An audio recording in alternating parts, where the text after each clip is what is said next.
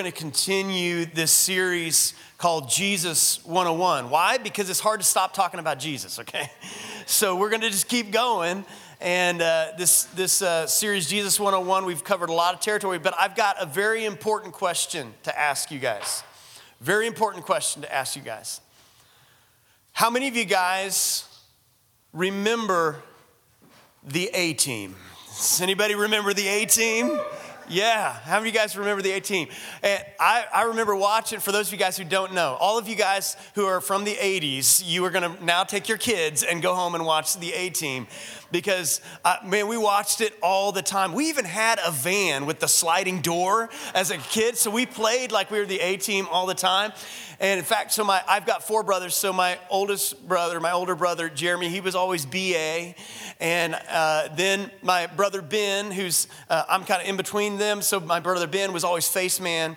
My brother Jake was always Howling Mad Murdoch. And then I have a 5th brother, my brother Josh, so it depended on the season, whether he was Ricky or Amy.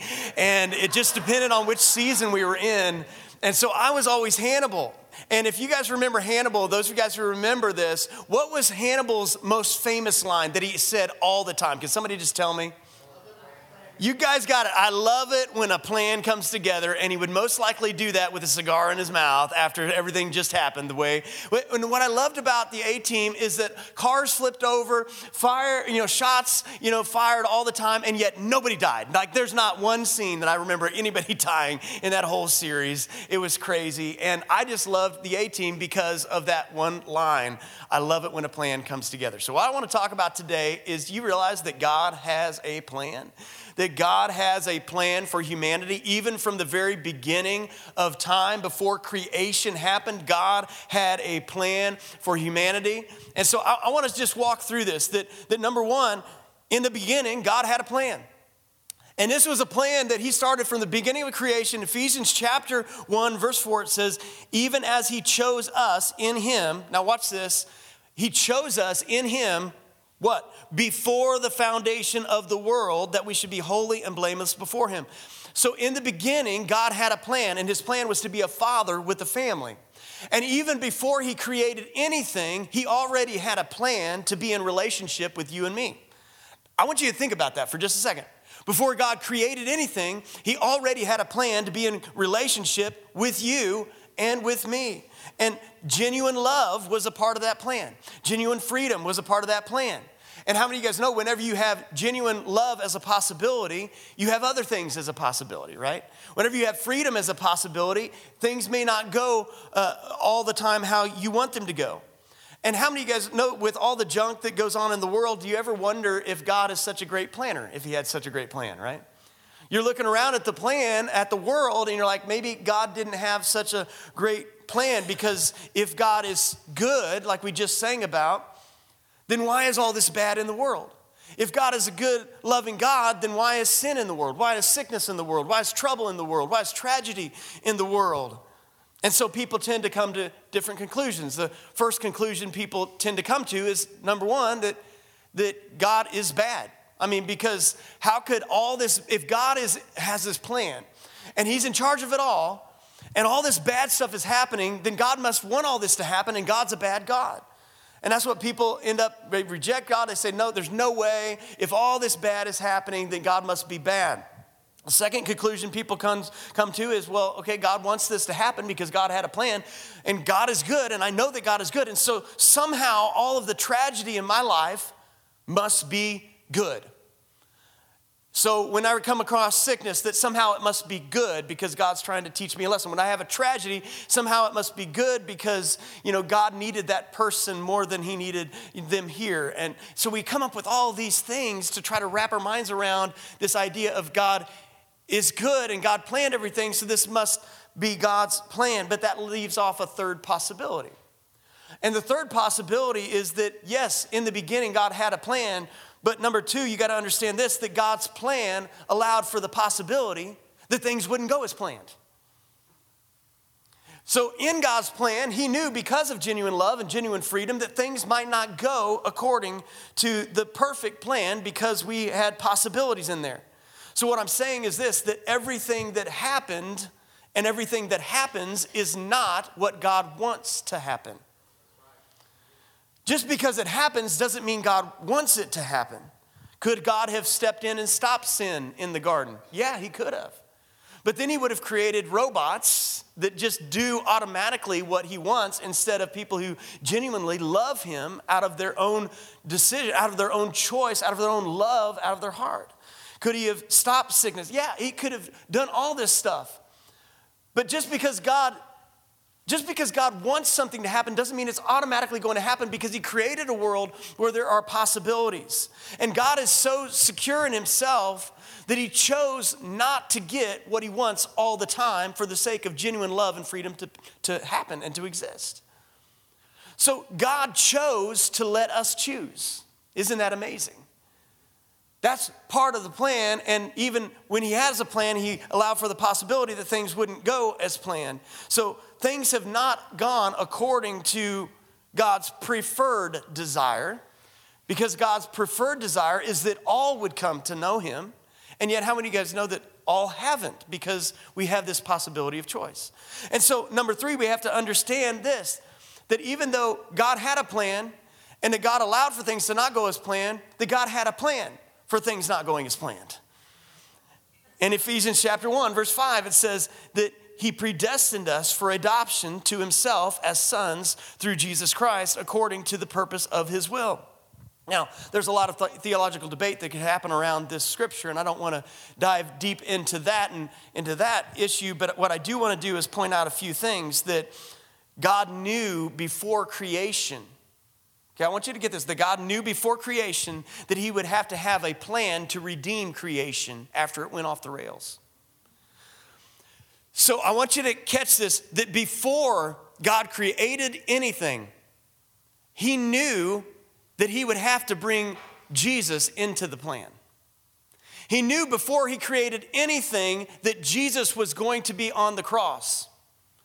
He knew before he created anything that people would need to be rescued, that there would need to be a plan of rescue. And so before God created anything, he set into his plan that Jesus was going to die on the cross before anything was created, and yet he still created everything.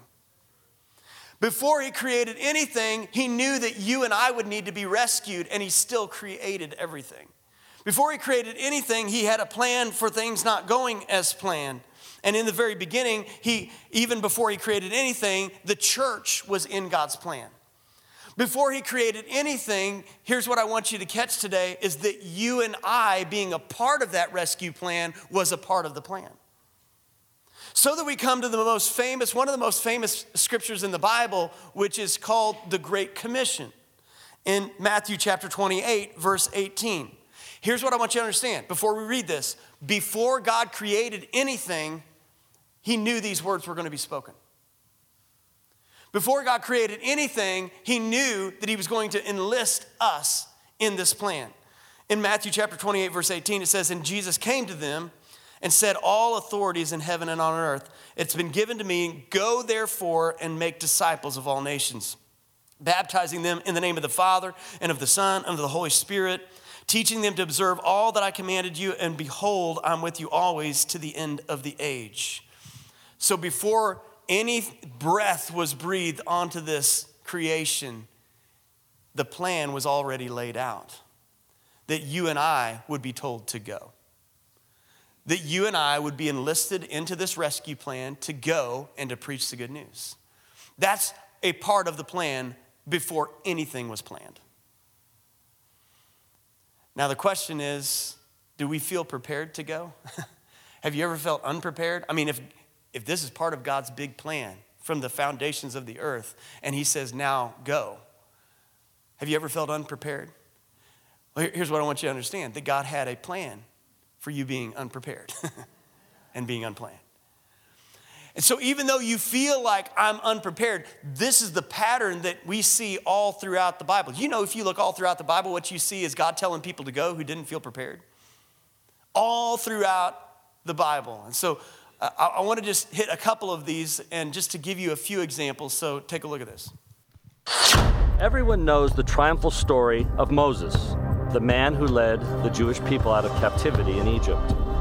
But before the triumph, Moses was an outcast, a murderer in exile. But interestingly enough, he was really happy to be there.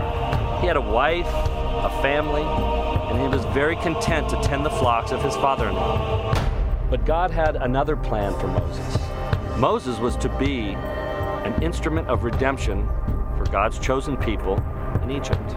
Moses didn't want to have anything to do with that.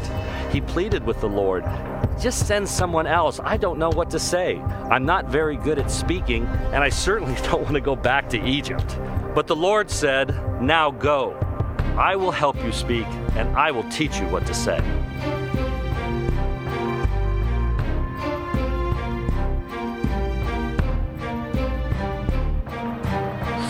Then there was Gideon, a man of Jewish descent who had heard stories of old of how his ancestors had been freed from the bonds of slavery, only to now be enslaved at the hands of the Midians. God spoke to him and said to save Israel and release them from the clutches of Midian's hands. But Gideon questioned, how can I save Israel? My clan is the weakest and I am the least in my family. But the Lord replied, I will be with you, for I am sending you. Now go. Or what about David, the giant slayer? Nothing more than a lowly sheep herder, the youngest brother of 8. Small in frame, yet his heart and love for God could outcast the shadow of any giant. When others turned and ran at the sight of Goliath's large frame, taunting them from the hilltop, David was willing to battle against anyone who would defy the armies of the living God. Faced with his passion and faith and no other options, King Saul said, may the Lord be with you. Now go. Less known is the story of Ananias, a man called by the Lord through a vision with a simple request. Go and meet with a man notorious for persecuting and mercilessly killing his fellow Christ followers. Shaken to the core at the thought of what this man Saul would do when he arrived, Ananias was reluctant to respond. But God's response was clear. Now go. Not one of these men was extraordinary. To the contrary, they were just like you. And me. They feared the unknown. They had weaknesses that, for many, would disqualify them from ever doing something so Life-altering. But that didn't stop God. For with God, all things are possible. Through God, Moses freed an enslaved nation and led them to the promised land. Gideon conquered an innumerable army with only 300 men, using just trumpets and torches. David became the king of the nation of Israel. And Ananias restored the sight of a man who would later become a martyr for the very faith that he tried to destroy. For Moses had it right in saying to God, if you don't go with us, I won't go. But God promised Moses, and still promises today, my presence will go with you. Now go. now go. now go. Now go. And that call has been going out ever since. But I want you to understand that now go was going to happen before creation ever started. That was going to be a part of the plan. And so if you are going to go, if you are going to follow after this great commission, you might have to stay.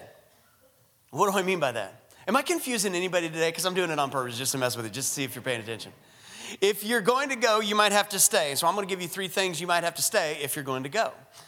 And the first thing that you might have to stay is this. Number 1, we have to stay focused on the lost. Now, what does this mean, the lost? Well, the lost are people that Jesus described as lost are people that don't know him. And as believers, we have to stay focused upon the lost. And you know that the last thing that is said generally is the first thing that's asked about. Like if you parents, like you leave the house and you tell your kids, like, okay, don't do this or do this. How many of you guys know when you come back, that's usually the first thing that you ask about, right? Did you do this? Did you not do that? Well, this is the last thing that Jesus tells his disciples before he ascends. Don't you think it might be one of the first things he asks about when he returns? Like, what did you do with your now go? What did you do with that? You know, I want to remind you guys of our mission statement as a church. Our mission statement as a church is to reach the lost and equip the found. Reach the lost, equip the found. If I'm really honest about us, and maybe if you're honest about you as an individual, there's a lot of stuff that we have for the found, isn't there? There's a lot of stuff. I mean, we could go down a whole big list about all the stuff we're doing for the found. We're doing for those who are in Christ already. That we're doing, we could list off all of these things. And even in our own life, if we look at our own life, sometimes we can look at our life and it's filled with a lot of found things. It's filled with a lot of found people. But we need to be honest with ourselves sometimes. How much of my life, how much of our church is about reaching the lost? The first part of that. How have we lost our focus? Have we lost our focus? There's a message that John Maxwell preached to a bunch of pastors, a room full of pastors a couple years ago, and I listened to this message, and it really just lodged within me, lodged in my spirit, and it was this call, and he says, what are we going to do about the 53%? And he kept saying that over and over again. What are we going to do about the 53%? The 53% are 53% of the people who are never going to come to church, who aren't even really thinking about God right now. They're just living their life, just mowing their yard, barbecuing, just going through life, just going through their day. But they don't have a plan to come to church and to be a part of the activities of the found. So what are we going to do about the 53%? And the truth is the 53% have no hope so long as those of us who are found are content with what's happening on the inside of these walls and the inside of our lives. The 53% have no hope unless someone decides to go. Because how many of you guys know that the church is not supposed to be an oasis from the world? The church is supposed to be an oasis for the world. So that when people come in contact with believers, when people come in contact with the church within these walls and the church that walks outside these walls, it's an oasis for the world. But too many of us have a bunker mindset where we want to try to gather up me, mine, and ours and all of our stuff, and the world is so bad, let's pull back and let's get our own little thing going on to protect us from the world, that we forget that we're not supposed to be from it. We're in the world, but we're not of the world, but we're still supposed to be in it. We're still supposed to go in it. And this may shock you right now, but currently on the planet, there are 7,441 unreached, distinct people groups right now on the planet.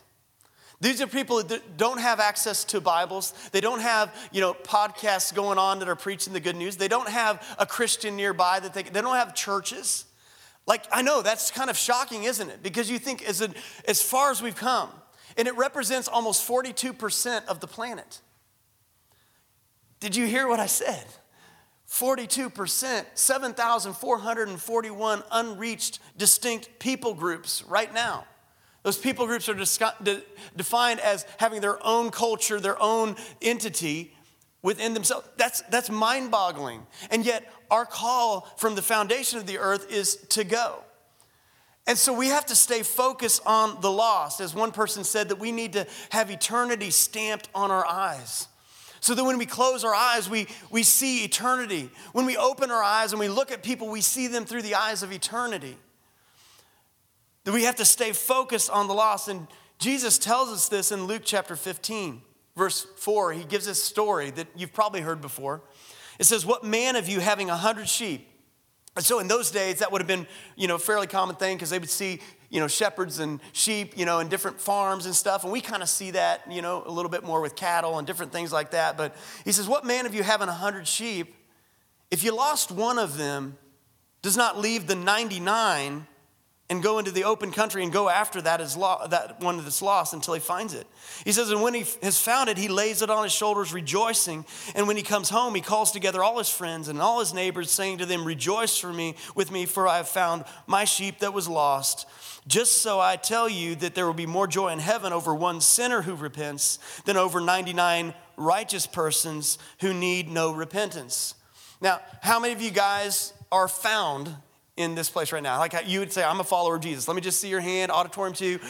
We're found. Most of us have been found. What Jesus is saying here is that I'd leave you all in a second to go find somebody that was lost. That seems kind of shocking, right? But that's what he's saying. He's saying, all of you found people, if I saw one that was lost, I'm going to leave the 99 and I'm going to go to the one. And that seems really harsh, and it seems like Jesus doesn't care about us in this scripture. But that's not what's going on. It's not that Jesus doesn't care about the 99. It's simply that Jesus is telling the 99 what to care about.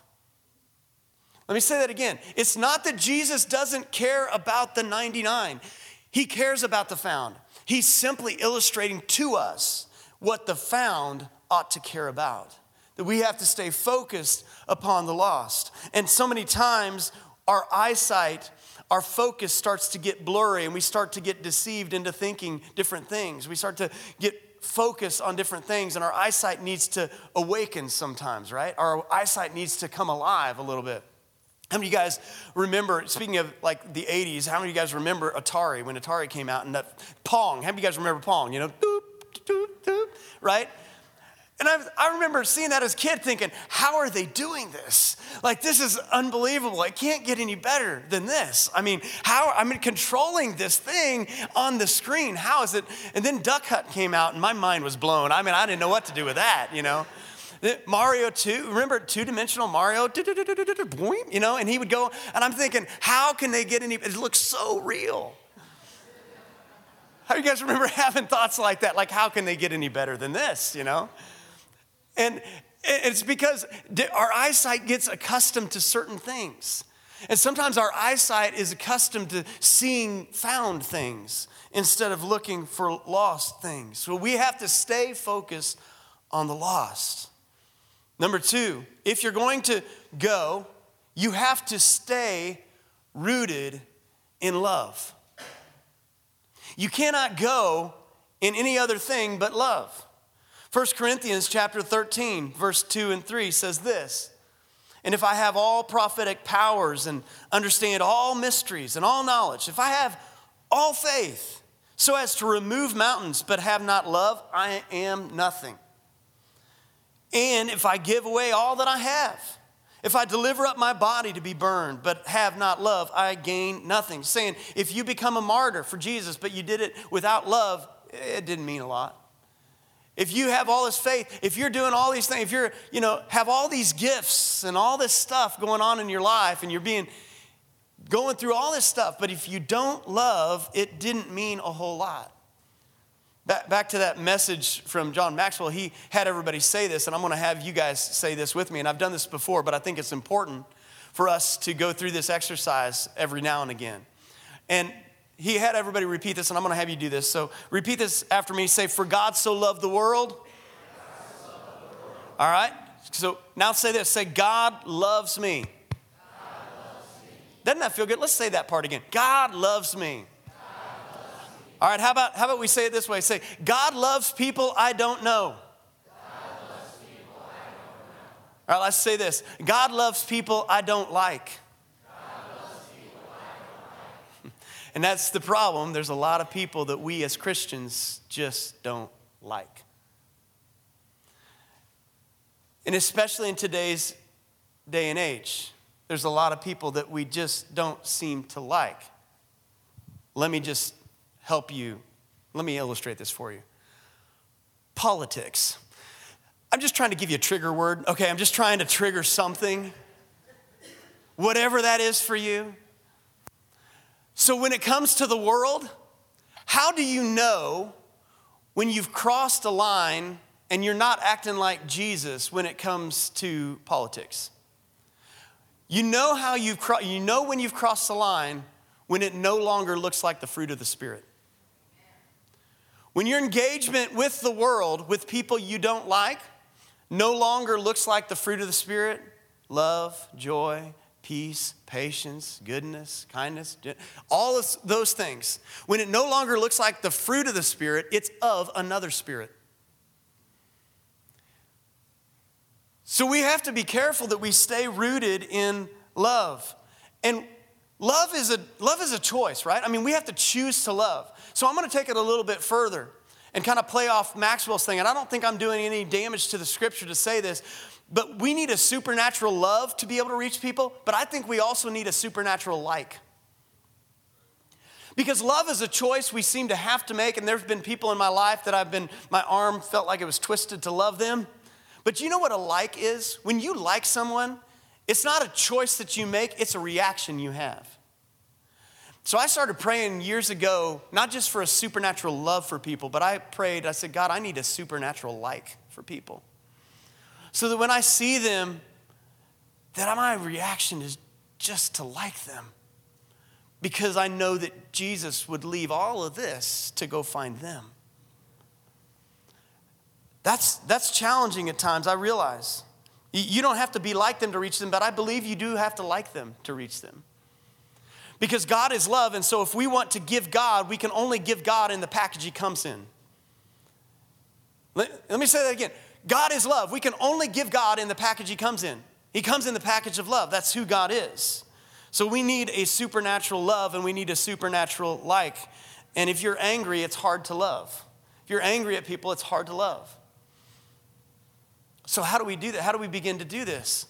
Well, years ago, before we started this church, I started a construction business, and I was framing, and there was this certain contractor that would come around all the time. And man, he was just as lost could be. Probably a good guy. Didn't really seem like it, but probably a good guy. But just as lost could be. And I remember thinking one day, as I was working that day, I thought, how does that guy come to Jesus? Have you ever had a thought about somebody like that in your life? You're like, I don't know. I know the gospel's big, but I can't. How does that guy come to Jesus? Like, I can't even fathom this. And so God began to have me do this little exercise.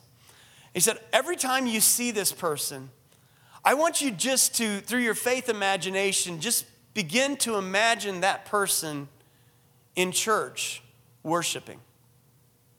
And so I'd start to imagine this, which was totally different than the experience that was in the natural. Start to imagine this person in church worshiping. Start to imagine this person in a small group Bible study. Start to imagine this person in their prayer closet praying privately to God. Just imagine it. So I begin to imagine this person in their prayer closet praying to God. Start to imagine this person going out and sharing their faith with someone else. So I began to imagine this person. What was I doing? I was beginning to see them prophetically, not naturally. So instead of seeing all that they aren't, I saw all that they could become. Instead of seeing all that they weren't in the natural, I began to see who God sees them as in the spirit. And you know what that did? It caused a reaction so that every time I saw them, I didn't see the world on them, I saw Jesus on them. And you know what that did? That gave me hope that not only could Jesus be on them, but Jesus could be in them. That's seeing through the eyes of love and through the eyes of faith. Now, if you are going to go, a lot of times when we talk about go into all the world, many times we think, well, I've got to go. Where am I supposed to go? What does that mean? What does that look like? Well, for some of us, it's going to mean different things. But for many of us, it may be more surprising than what you think when we hear the Great Commission to go into all the world. What does that mean for you? All right, this might help us just a little bit. Let's watch.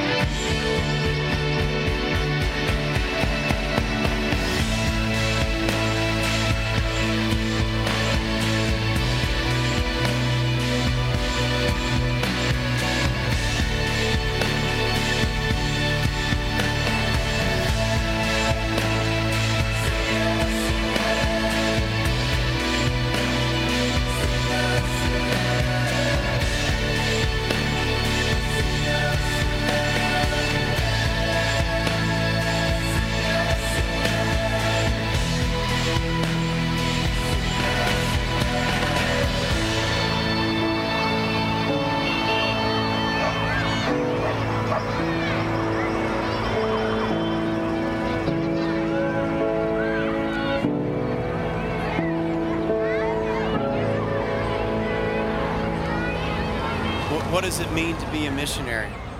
It means to be sent by God. carry the good news. That's all it means to be a missionary. It means to be sent by God to carry the good news. And for many of us, some of you may be called to go somewhere else. But for many of us, we are called right where we are. We are called, for many of you, we're called right where we are. So if you want to go, for some of this, what it means is we have to stay in our lane. We have to stay in the place that God has placed right in front of us. We have to stay with the purpose God has put right in front of us. We just need to be reactivated into it. God has put a mission field right in front of us. We just have not been awakened to it because we've got distracted by other things. And have you ever seen somebody else do something and you thought, well, maybe I'm supposed to do that, or I want to do this, or I want to do that. I've done that all the time. There's a story in the Bible, a parable that Jesus told about a guy who went out to go hire somebody early in the morning. And he said, if you'll come and work, I'll give you a denarius all day long. And so they're like, okay, that's great. And so they went to go work in the field. A few hours later, at the third hour, he came to some other people and he said, hey, if you come work in the field, there's still time left. I'll pay you what is right. Come on and work. And so people came a little bit later. He went in the 6th hour and did the same. He went in the 9th hour, went in the 11th hour and hired people to come and work. And so everybody's coming to pay time. And the people who started working off first, that started out first, they thought, oh man, all these people got hired later. Maybe we're going to get some more because, we agreed to this, but now he's hiring them for this. So in Matthew chapter 20, verse 9 through 14, it says, and when those who hired about the 11th hour came, each of them received a denarius. Now, when those who he hired first, they thought, man, I'm going to receive more, but each of them also received a denarius. And on receiving it, they grumbled at the master of the house, saying, these last only worked 1 hour, and you've made them equal to us. We bore the burden of the heat of the day. We worked all day in the scorching heat. But he replied to one of them, he said, friend, I'm doing you no wrong. Did you not agree for a denarius? Take what belongs to you and go. I chose to give to this last worker as I gave you. What is he saying? He's saying, you're looking at this person instead of looking at what I've called you to do. You're looking this direction instead of what I called you to do. Stay focused in your lane. Don't look to the right or to the left. Stay focused on the calling on what I've called you to do, whatever that is.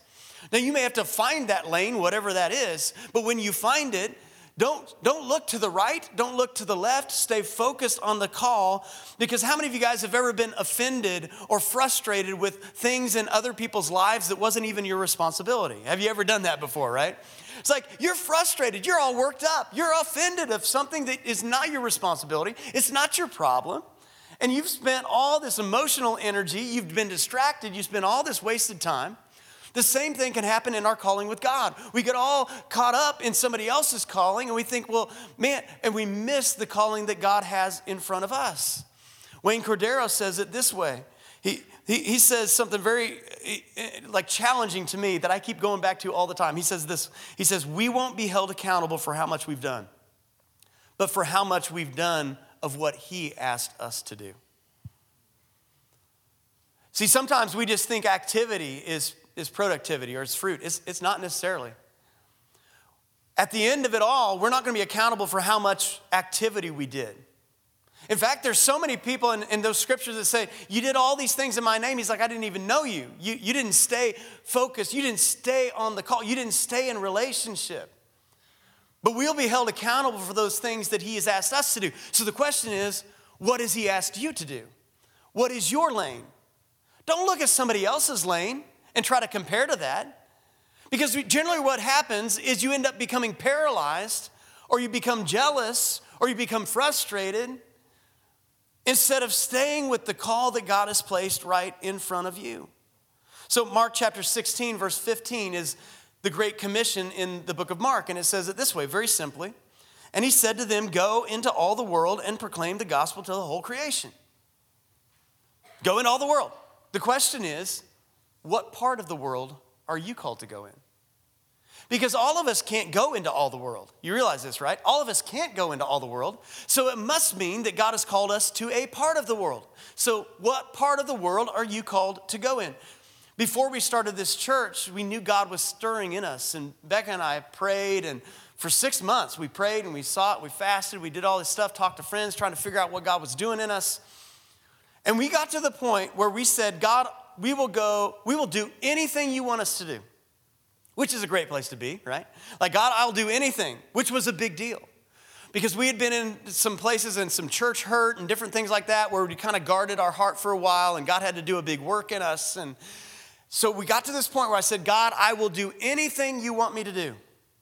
And then I also said, God, I will go anywhere you want me to go on the planet. You name it, I'll go. And I meant it, and we were finally at that point where we had a complete open hand, no strings attached. We will do anything, we will go anywhere. And you guys know what God called us to do. He said, I want you to move 40 minutes away from where you're at right now. And he sent us here. We didn't know anybody here, but he sent us. I was willing to go anywhere. But God said, here's the part of the world I want you to go to. And so you know what? I am a missionary to Liberty, Missouri. God sent me here to be a missionary. And you know what? I'm suspecting that he sent you, many of you, here to do just the same thing. Or whatever community you live in. That your go means to stay. That your go means to look at the mission field. The harvest is ripe right in front of you.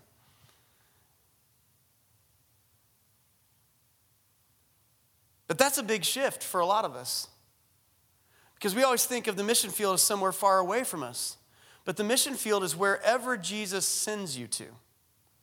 I was listening to my friend, Pastor Lee Cummings. He was preaching a message not too long ago, and he had all these statistical reasons. That's why I'm just going to summarize it this way. But he said that the largest mission field per culture, per capita in the world right now, number one, is the Middle East. He said number two, let me just make sure I get it right. He said number two was Asia. Number three, it was India. There's almost 1 billion people in India. But he said the fourth largest mission field, you know what it is? It's North America. You are currently living in the fourth largest mission field on the planet. And like I said, with all these things that are going on in the world, I mean, we still do, but we send missionaries to South America. Do you realize that South America is more Christianized than America is right now? Because the shifts of people who call themselves church-going Americans now has gone below, 50% or whatever the stats are. I mean, the trends are going away. And if you look at the world, you see right now that the United States, have you ever noticed that it's becoming less Christian than what it used to be, just by watching the news, right? So why doesn't God send some elite missionaries into this mission field? I mean, wouldn't it make sense that God would send some missionaries into this place that seems to be declining, people who are falling away, and it seems like other countries, in South America, they are outpacing us by far. Some of them are 60-something% Christianized, 70, some of them 80 or 90% Christian. And the United States is falling away. Why doesn't God send some missionaries here? How you guys are just, light bulbs are going off right now. Oh, wait a minute. God has hundreds of thousands of missionaries in the fourth largest mission field on the planet, strategically placed currently right now in businesses, in schools, in workplaces, in homes, in family units, all over this nation, strategically placed. Hundreds of thousands of missionaries already in place. We're staged. We're ready, but are we willing? He has us staged at the ready on the fourth largest mission field on the planet, but are we willing? One last story. I'm going to have the worship team come back up, but there was a guy named Johnny Varikin, and Johnny Varikin is actually the president of the Link family of churches, which is the group of churches that we are a part of in our Link Family Association. So we have several sister churches in the Link family. And he's the president. Now, he was from Michigan, but God called him to Latin America. And so years and years ago, he went to Latin America to go and plant churches and to do all this stuff. And speaking of John Maxwell, he is John Maxwell's translator in all of Latin America. So when John Maxwell goes to Latin America, that's what he goes with Johnny. And Johnny, so he's given his life to Latin America, but he's from Michigan. And a couple weeks ago, he was at the Link Equip event, which is our Family of Churches event, and he was telling us about 3 dreams that he has. And one of his dreams was this. I found it so curious. One of his dreams was that, he put it this way, that my bones will be buried in Latin America. He's from Michigan. But his dream is that at the end of his life, his bones will be buried in Latin America. He said, because that is the people that God called me to. That's the place. I'm from Michigan, but the place that God called me, I want my bones to be buried in the place where God called me.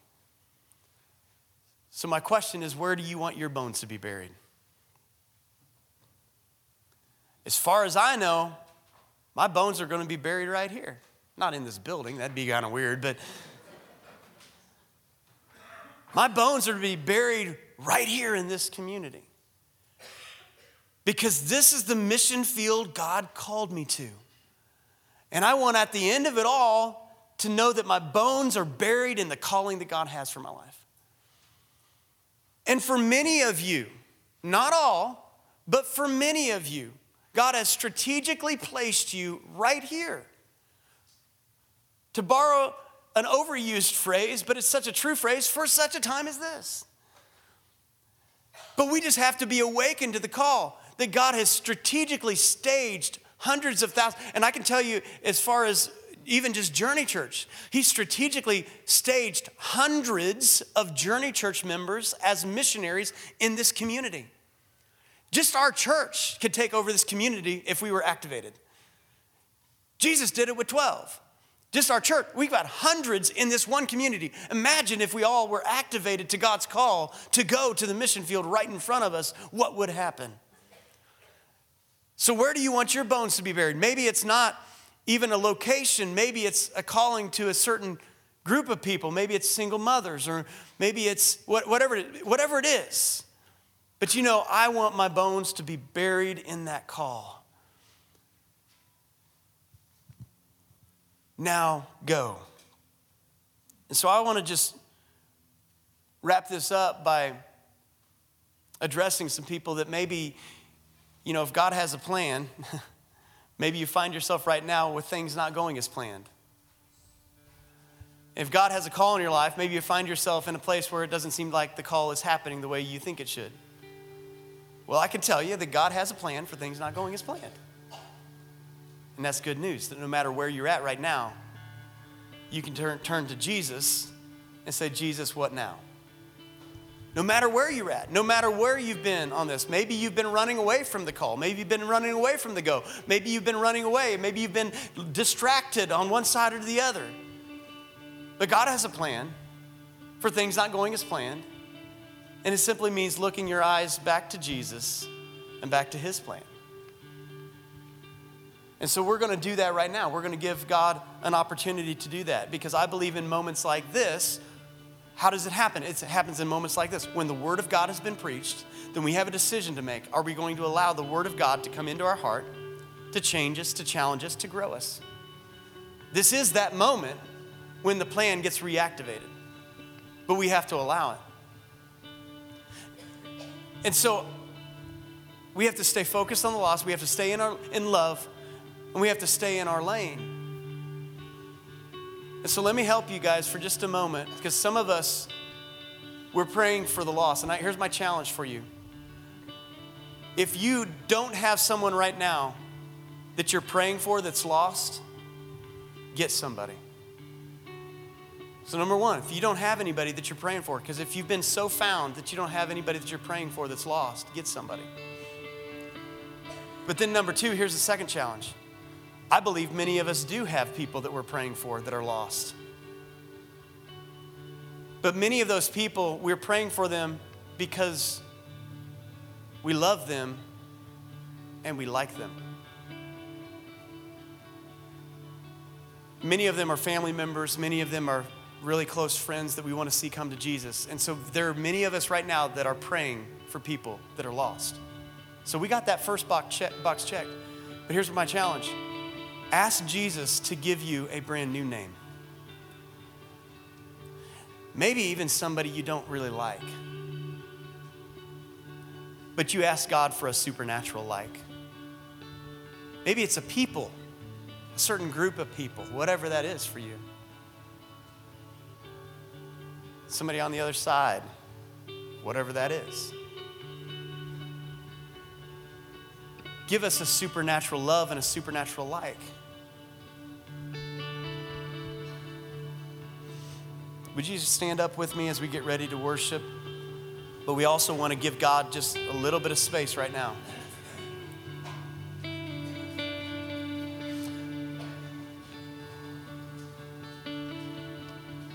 I felt like last night, and I felt prompted right here in this moment again, that some of us have not shed tears that need to be shed because of hard hearts towards people.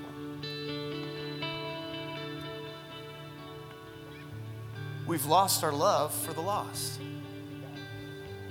We've had a hard heart towards other people. We've had a hard heart towards groups of people. We've had a hard heart because of what we see in the news. We've had a hard heart because of what we've experienced in the past. And we haven't shed tears because of a hard heart. And it's going to sound really weird to say this, but I feel like I should say this, that right now I just release those tears once again. That God, you would soften our heart towards other people. That when we think about other people, that we would see them through your eyes.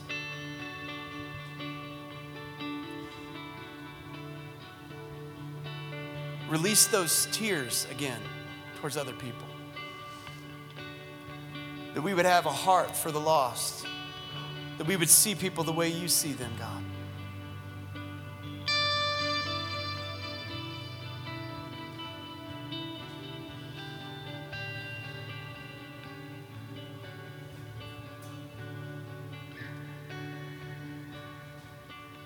God, I pray for a deep work to happen in us. That we couldn't undo your love for us. That we couldn't undo the love that you've placed in us for other people. God, help us to have a soft heart towards this world. Help us when we get up tomorrow morning and we drive through the city or wherever we're at, that we wouldn't just be thinking about our day, but we would think about all of the houses that we pass of people whose eternal destinies are at stake.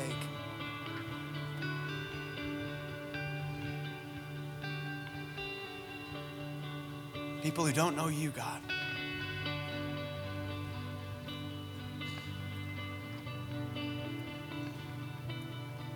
Help us to have your heart once again towards other people, so that they can see your goodness, so that they can see your love like we have. Help us to be those people who understand that it's not that you don't care about the 99, you're just telling us what to care about. So Lord, help us to do that today in Jesus' name.